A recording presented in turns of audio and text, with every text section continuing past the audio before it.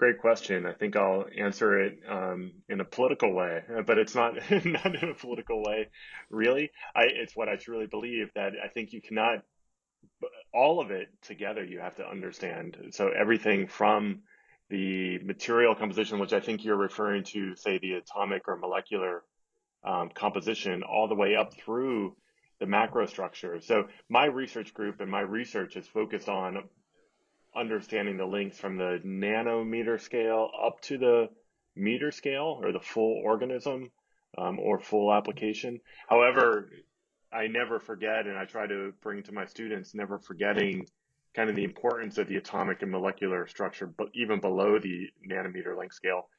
That's a great question. So at at the heart of it, there are different, or what we're learning is there are different compositions or even slightly different structures. If you want to capture prey versus climbing, there are some different ways to balance the the three components of adhesion. Like I said, the surface, the near surface material properties, and the geometry. In nature, like the chameleon or the spiders, does this in different ways relative to a gecko. So they will use very similar mechanisms often.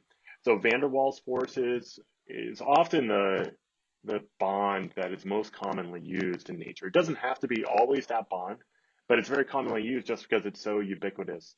But how they distribute and use those van der Waals bonds is a little different between, say, the chameleon and the spider and the gecko.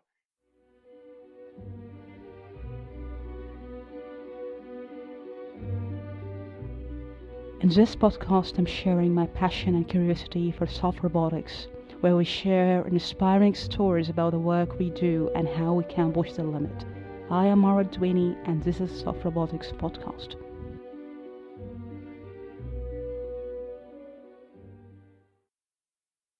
Support for this show comes from Science Robotics Journal. I really find Science Robotics to be a great resource for reliable and tangible research where we can really push the limit of the science we do in robotics. Great way to stay up to date with the published article is checking out the released monthly issue. All the links will be included in each episode description. We will also happen to have a regular conversation on the most published science robotic articles, where also you can contribute with your question and thoughts about the research. Thanks Science Robotics for sponsoring Soft Robotics Podcast. So maybe I would like to ask you first, how would you like to define yourself for people maybe first time listening to you? How would you like to define yourself? Sure. So I'm a professor of polymer science and engineering at the University of Massachusetts Amherst here in the United States, and my research group focuses on bio-inspired materials and bio-inspired mechanics. I also co-direct the Center for Evolutionary Materials here at UMass, along with Duncan Urshik, a biologist, and I'm also the editor-in-chief for the journal Soft Matter. So maybe I want to ask you first, if we look to the material development so far, what do you think may be missing feature when it comes to nature? You focus already in adhesion and friction, which we'll cover later. But if we talk your perspective, what's missing when it comes to material development compared to what we have in nature? Maybe mysterious, or it's hard to understand how we can have this feature in material. So I think you were asking, what is missing in bio-inspired materials? Yeah. Development. So yeah, that's a great question. I really appreciate that. So bio-inspired materials is something that I've worked on for quite a while now. It's almost coming up on 20 years of working in that particular area. And one of the things, and I didn't learn this until after working in it about 6 or 7 years, but one of the key parts of bio-inspired materials research is understanding how nature arrived at certain material solutions, and understanding that there is a long history of evolution and constraints and trade-offs that nature is taking into account in selecting different different solutions, and those solutions are not necessarily optimal solutions. So from an engineer or a physical scientist point of view, I think you also always have to remember and recall and try to understand that evolutionary development in order to inform your understanding from the physical sciences and engineering sciences point of view of those materials. And that really helps to provide a physical solution or a synthetic analogous material that can serve a lot of different technologies. Mm-hmm. I think that to also focus on the mechanics understanding, and maybe I want to ask you if we speak about the exhibiting intelligence or maybe the features in material, which one do you think may be the way to go for material? Is this the material development itself or the architecture or morphology? Which one? Because I think in nature also there's interesting example how morphology can give us interesting features like delayed damage, multi-material in a certain combination to delay damage, for example. For you, which one do you think may be more interesting to take advantage of? The morphology or maybe the material level, or maybe both of them? Which one is significant to you?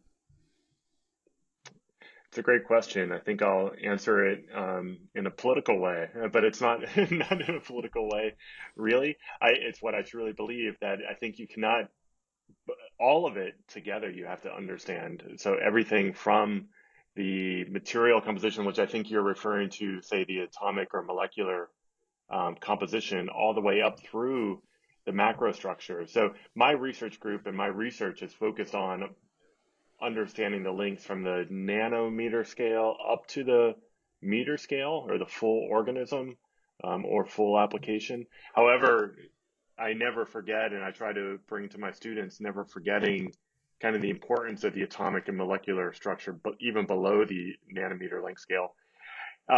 So I think nature is really does a great job of using limited elements and limited molecular constructs to develop a rich array and rich library of microstructures and mesostructures to enable different functions. So I'm particularly interested in that myself. However, you cannot forget any of those compositional building blocks. They do play really critical roles in enabling the definition of those microstructures. So that's at least the direct answer to your question. With that being said, I think focusing on the morphology and the microstructure of different natural materials is a really powerful avenue right now because it allows us to think about developing more sustainable processes and how to use materials in different ways and reconfigure them to make a more sustainable materials world. Mm-hmm. So maybe going back to adhesion and friction, you have been now like more than a decade you have been working on that, so many years. If you get us about the first step in design or in inspiration, because can you take us the first step? What's the significant part when you look to, for example, the gecko or beetle? What is the significant part mechanism to understand adhesion or friction, for example? Yeah, it's a great question. And yes, I have been working in the area of adhesion and friction for quite some time. And unfortunately, I still don't understand it all. It's a really complex phenomenon. One of the things that makes this complex is that we all experience adhesion in all different ways. From just working around the house or in your office to being an engineer, there's all kinds of different ways that we experience adhesion. And that makes it a concept, or it makes it difficult for us to share words that convey our experiences or what we want to accomplish with adhesion or how we want to use it or minimize it. So that terminology and shared definition is actually one of the difficult things in the field of adhesion. With that being said, you're asking for a key concept.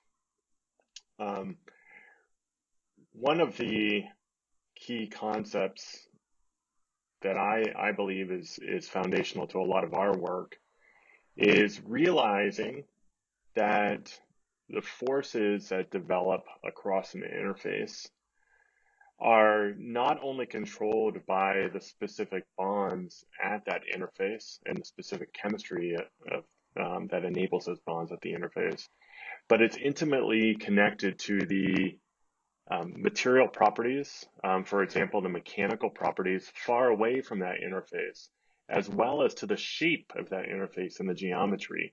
So it's very difficult to separate out the geometry, the far field material properties, so like the mechanical properties far from the interface, and the specific bonds at the interface.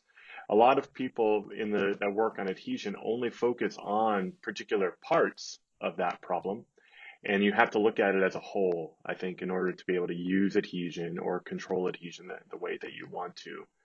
This is seen in a lot of examples that you were just naming also in nature, that nature uses and recognizes the full system. So I think this is really one of the important concepts to understand for adhesion. Mm-hmm. And friction, when it comes to friction as well, how do you see also morphology and materials? Can you give concrete example for friction here? Why it's hard? Yeah. So first of all, one of the difficult things of friction, I see friction as just one particular subset of understanding adhesion.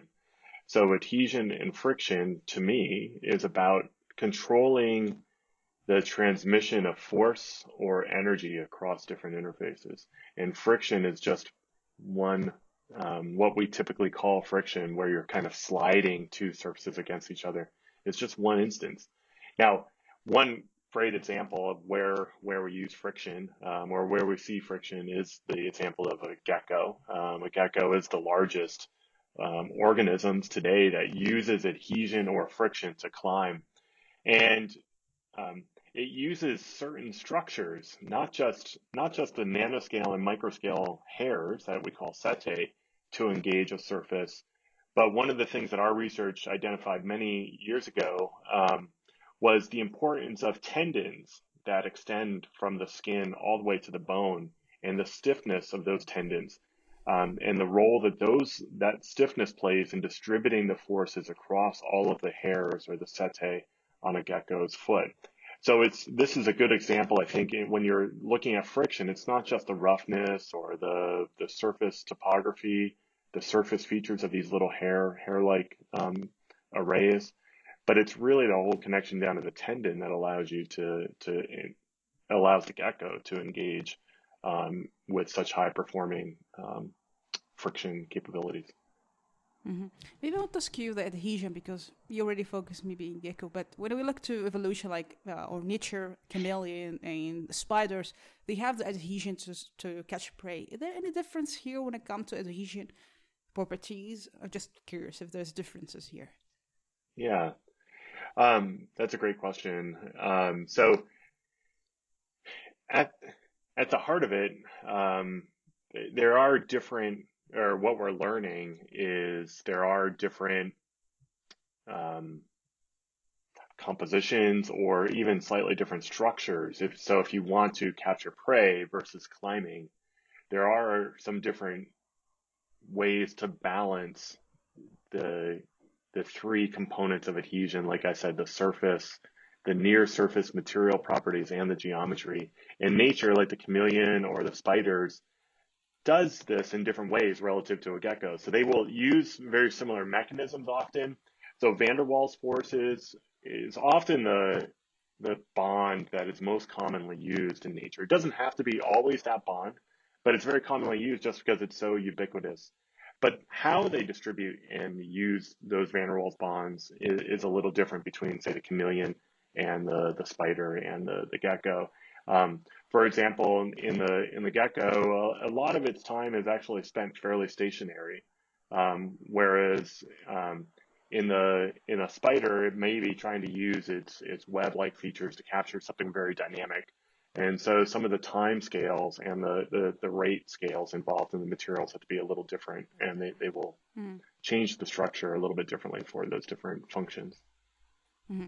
Maybe I want to ask you again about maybe the failure in adhesion and redundancy and maybe climbing. And I think one of the episodes we discussed with other researchers that if the spider, not the spider, but for example, the gecko just fail, the gecko-inspired design, maybe if catching a design inspired to pick something, if there's failure, it's okay. But the climbing, if there's failure, there's no redundancy here. And I want to ask you, when it comes to different scenario with adhesion and redundancy, whether climbing or catching something, how do you see the component here, adhesion and redundancy, was the objective of the goal?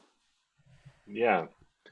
Um, so redundancy, um,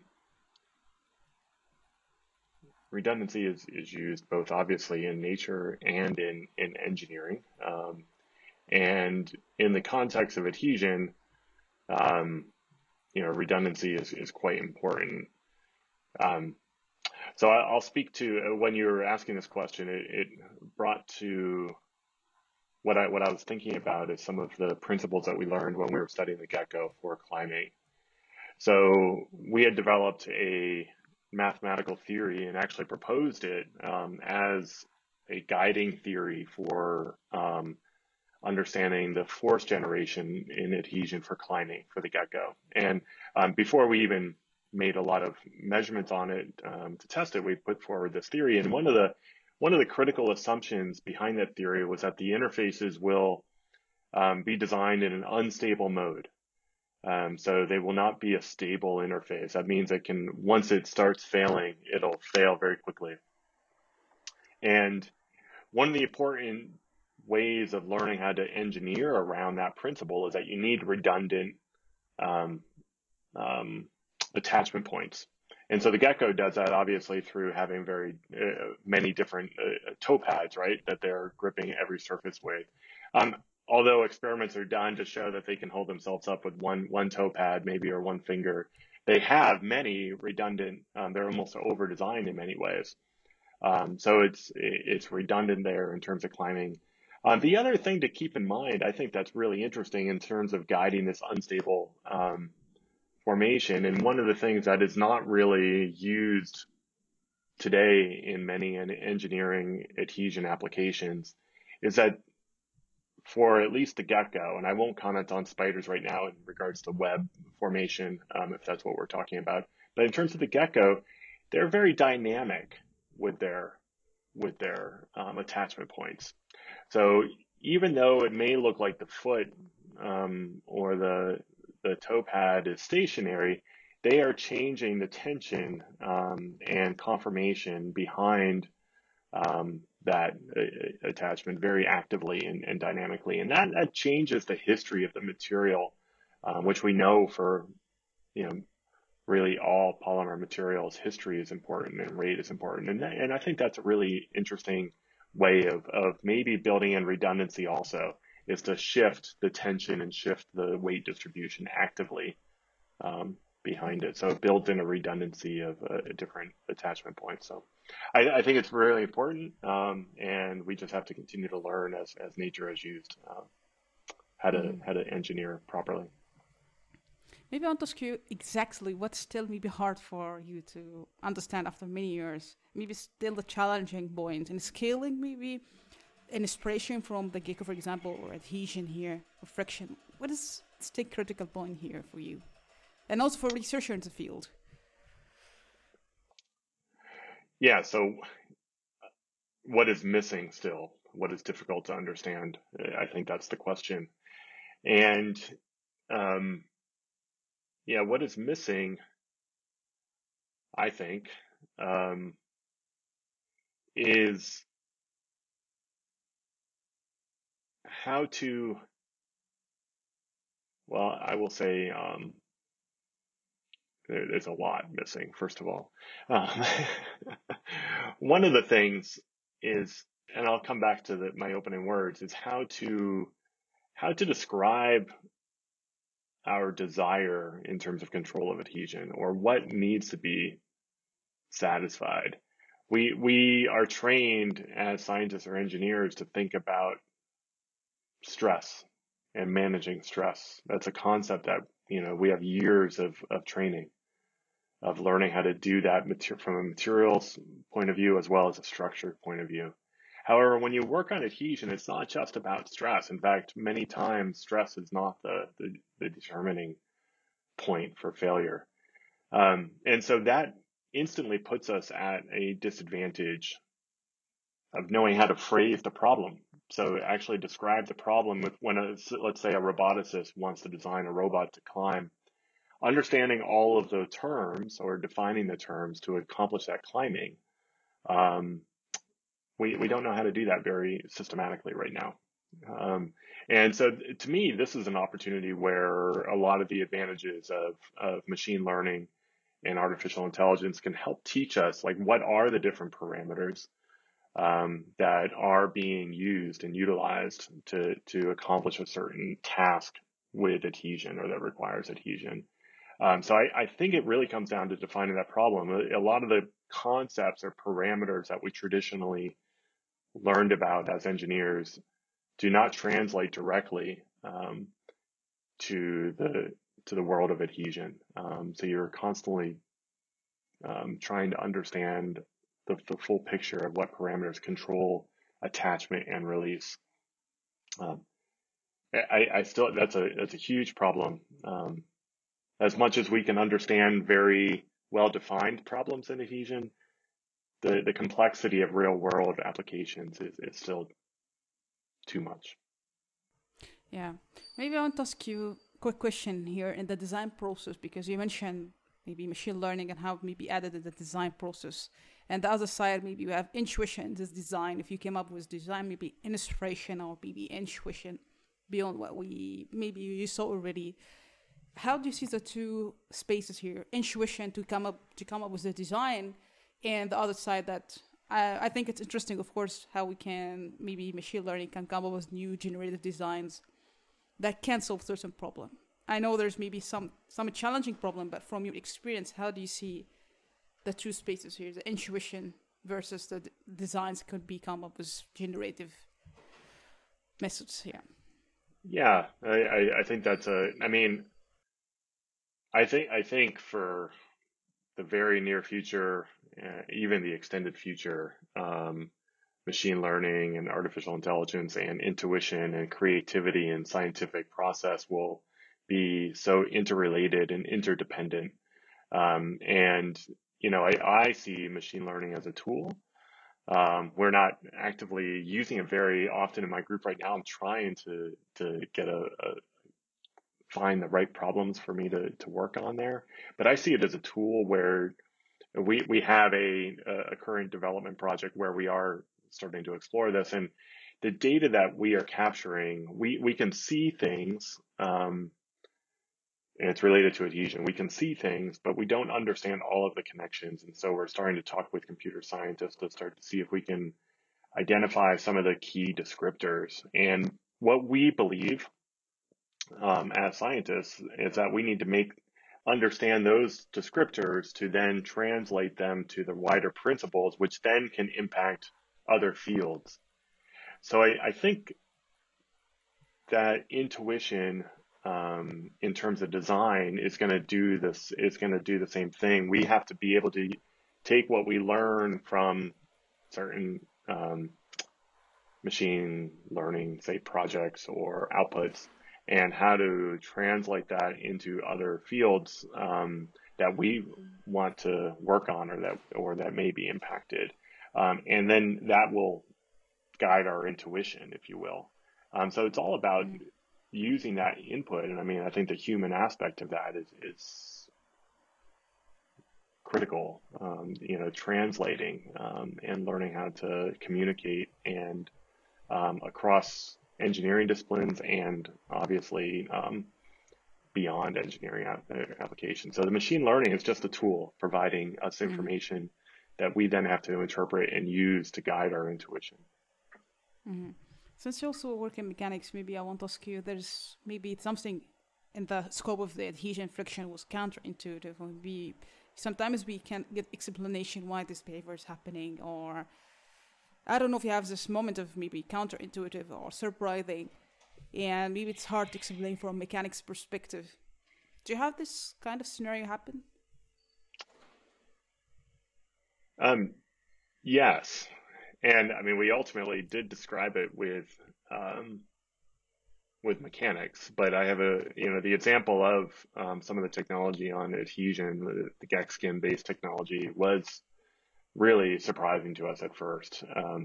That a lot of the materials that developed the strongest forces of adhesion were the stiffest materials, and this is really non-intuitive for many of us, right? Whenever we think of something sticky around the house or in the office, it's really soft, right? And almost sometimes described as gooey or viscous. And so, and then everything that we were doing in our labs when we were trying to understand how the gecko works and taking inspiration from some of these systems was pointing us to the stiffest materials. Mechanics ultimately allowed us, once we started to understand how to frame it and put it together, mechanics allowed us to understand that the stiffness allowed us to extend the area over which we distributed forces in a new way. But it was quite surprising. I'm sure there are lots of other examples too in the research that we've worked on over the last many years, but that's the first one that came to mind. Mm-hmm. And I want to ask you maybe about the multi-material when it comes to the design. How do you see the multi-material integration to get something interesting from multi-material? Do you have any maybe examples when it comes to adhesion if we use multi-material to get interesting behavior, for example? Yes. So there are numerous examples, I'll say, in adhesion where you have to rely upon different compositions of materials as well as different structures at different length scales. So the GECSkin technology that I've already referred to naturally is built upon a composite where we combine really soft elastomers like polydimethylsiloxanes or PDMS silicone elastomers or polyurethane elastomers along with very stiff and strong carbon fiber fabrics. And so you have this very different set of material compositions. However, combining them allows you to address problems related to adhesion. So the soft elastomer or the silicone rubber allows us to have van der Waals forces bring the material into contact over short distances. Then the carbon fiber and the stiff carbon fiber fabric allows us to distribute forces across that whole interface of the PDMS very effectively. Rather than focusing in on certain defects or edges of our adhesive, it allows us to distribute it. And so that allows us to take advantage of these really weak van der Waals forces by coupling many of them to act, or across a large area to act together. Now, so that's one example in technology that we've worked on here. But I think there are, lots of other examples. We have some work going on in collaboration with Professor Ryan Hayward's group, where we're working on some electroadhesion concepts and, being able to have a system that you have different regions that can be electrically active combined with other ones that are maybe neutral or only rely upon indirect secondary forces. I think having multiple mechanisms for adhesion is very advantageous. It's actually something we see in nature a lot, where they will use and have multiple ways of attaching to a surface. Bacteria, for example, use this quite easily or readily. And I think from an engineering point of view, we want to come in with the same approach that some areas may be electrically active, some surfaces may not be, and we want to have multiple mechanisms to maximize the adhesion. So multiple material solutions are certainly key. Mm-hmm. Maybe since it goes to end, a few questions. I want to ask you, maybe when you take advantage of morphology, for example, if there's something maybe sounds to you or maybe not interesting, for example, buckling. I don't know if there's other example in this line, maybe was viewed not interesting, but maybe later on, maybe it's very beneficial for the design. Do you have any examples that sometimes we view this mechanism just not interesting, but turns out had a purpose for the design? Maybe example from evolution nature to apply to fabrication engineering, for example? Yeah, so let me ask. I mean, the first one, and I think you mentioned it, is really buckling and surface buckling. I don't know if you would like, I mean, we've worked on that quite a bit, and I can talk about that as an example, or would you like me to move beyond that example? Yeah, it's okay. You can do whatever you want. Feel free. Okay. Yeah, so I think surface wrinkling and buckling. So for the listeners, let me describe what this is.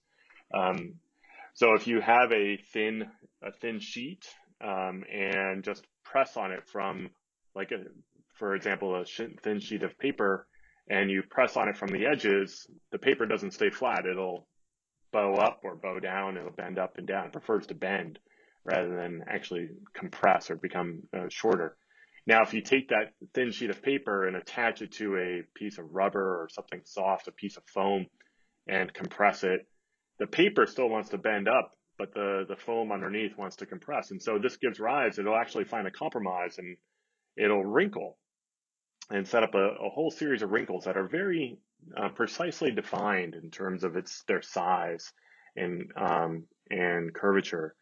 And this phenomenon is, from an engineering point of view, when I was being trained as a civil engineer many years ago, you were taught to avoid the wrinkling or buckling. It's often called buckling mode because it's an unstable form. Okay, you want to make your material so they don't buckle. That's what we were taught as engineers. However, coming back to your question, nature has used buckling in many ways to define very functional surfaces. One of the examples, it's not so functional maybe, or we don't realize the function so much, but it's our fingerprints. Our fingerprints are actually made and developed in a way where the outermost layer, the epidermis, actually starts being compressed relative to the basal layer or the underlying layer, and this gives rise to the formation of our fingerprints. Now, in nature, they also use buckling to define many other functional forms. In fact, a project that we're working on right now with Michelle Milankovitch and Professor Beverly Glover. Professor Beverly Glover is a professor at Cambridge University, and Professor Michelle Milankovitch is a professor at Geneva University. We're understanding how surface wrinkling or buckling is actually used on the outer layers of flower petals to help attract certain insects. So bees, for example, because of their optical properties and special optical properties, or even on the scales of certain lizards. As Professor Milankovitch is studying, the wrinkles will develop to give rise to different diffractive colors and for different purposes. So this is what I'm coming to is this underlying feature of buckling or surface wrinkling. As engineers, we are taught to avoid. However, nature has found ways to exploit this for optical properties or adhesion properties. And so our group, as well as many others around the world, have used surface buckling and features to actually make functional materials. And not only are they very functional, but they are actually made in a very convenient method or way that can actually minimize the amount of energy that goes into creating material structures. So there's other benefits as well as their function in terms of the energy used to create these surfaces. So I think that's a nice example to the question of how something unexpected maybe turns out to be something really nice.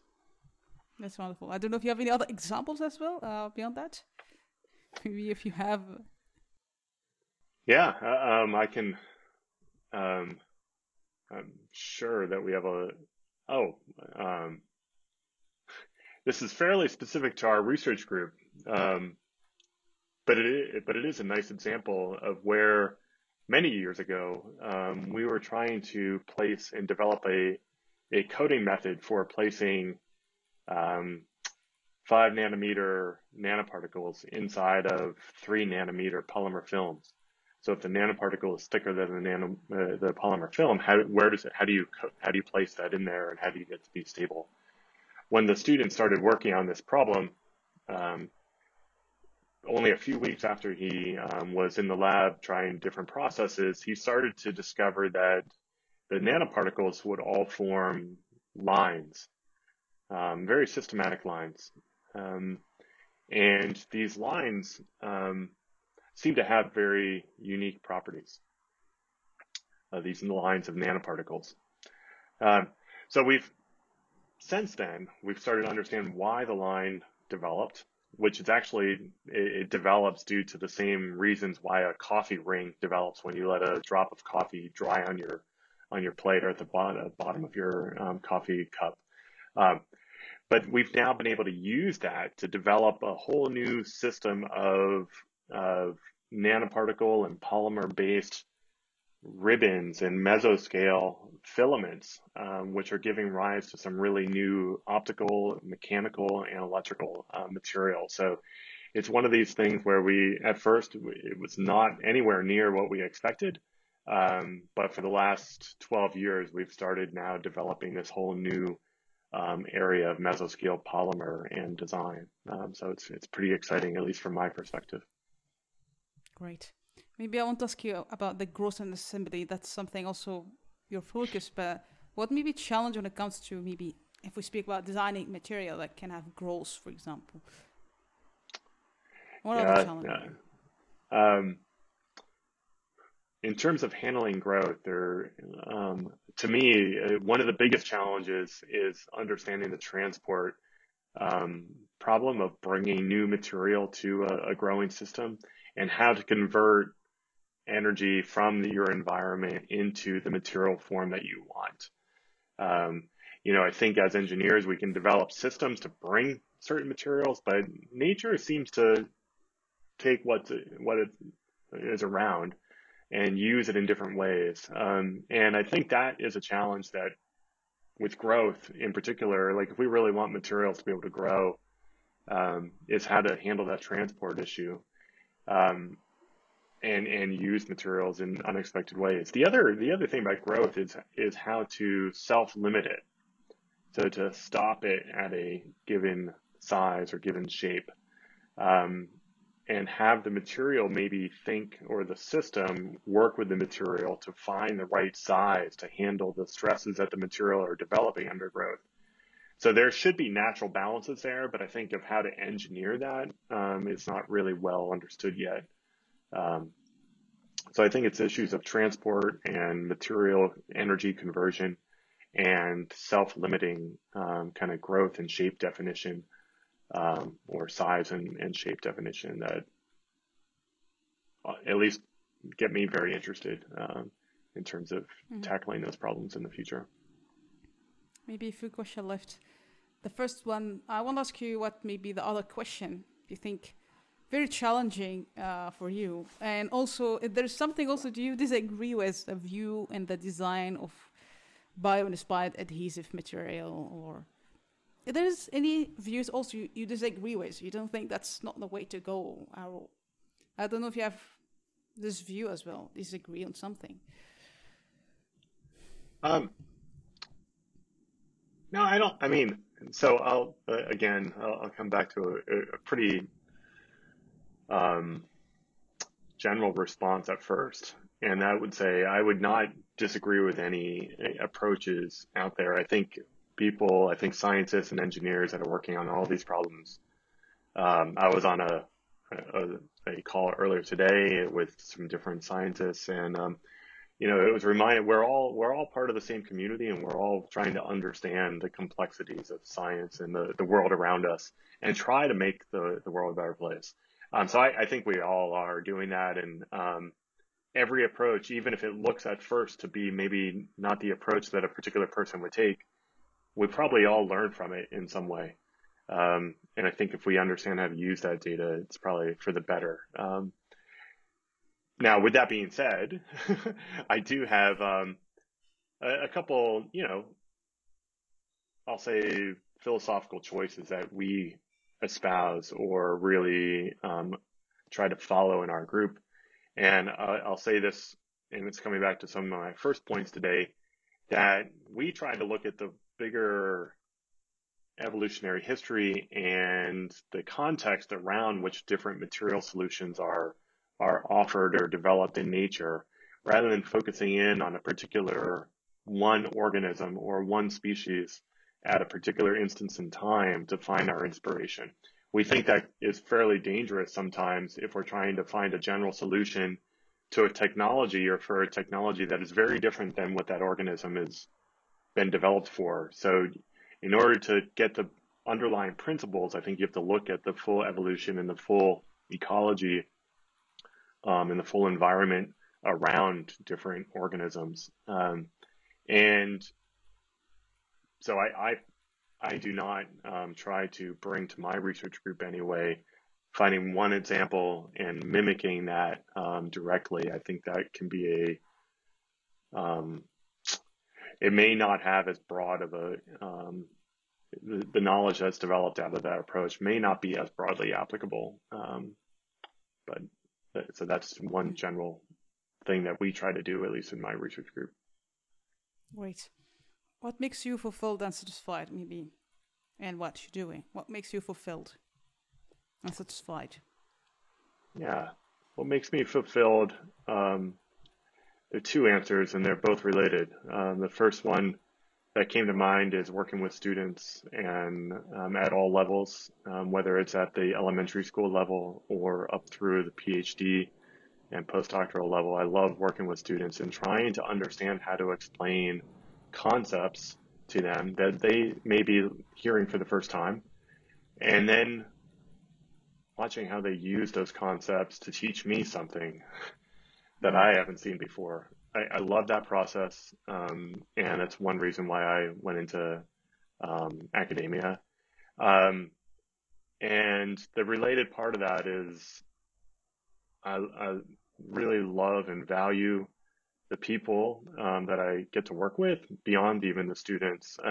So this goes even beyond science, but science and engineering, I'll say, just to keep it kind of constrained in a bit, science and engineering is this amazing community around the world that you can literally land in any country around the world and start talking to another scientist and engineer, and you have something in common, and it's just a really cool experience, and so that fulfills me in many ways. Wonderful. Last question. I don't know if you received any advice. Maybe it was a life-changing advice. Maybe in the career or life, stick to your mind. Very valuable advice. Yeah, I've received many from many. I've benefited from so many great mentors. But I remember a quote from my PhD advisor, Ken Scholl at Northwestern University, and he said at one point, I was talking to him about whether we should, his philosophy, or I was asking him about whether we should write this paper or present this talk because we were, should we be worried about being scooped? It's a very common thing, and that people worry about. And he said it's better to be known as a person with many ideas and to share all your ideas whenever you have them than to be known as a person with no ideas. And so this is advice that I always think about and I try to share with all of the students and people around me. I want to be known as a person with ideas more than a person that has none. So that's, I think, some pretty strong advice. Yes, that's inspiring. Any final words? I don't know if you have any final words for me, for what's the community, or people listening to you. Any final words like to say? No, I just thank you. Thank you for taking the time, and thank you for asking these questions and sharing this with everybody. Thank you. I really enjoyed it. It's such an honor to have you here again. It's a pleasure to talk to you. Thank you.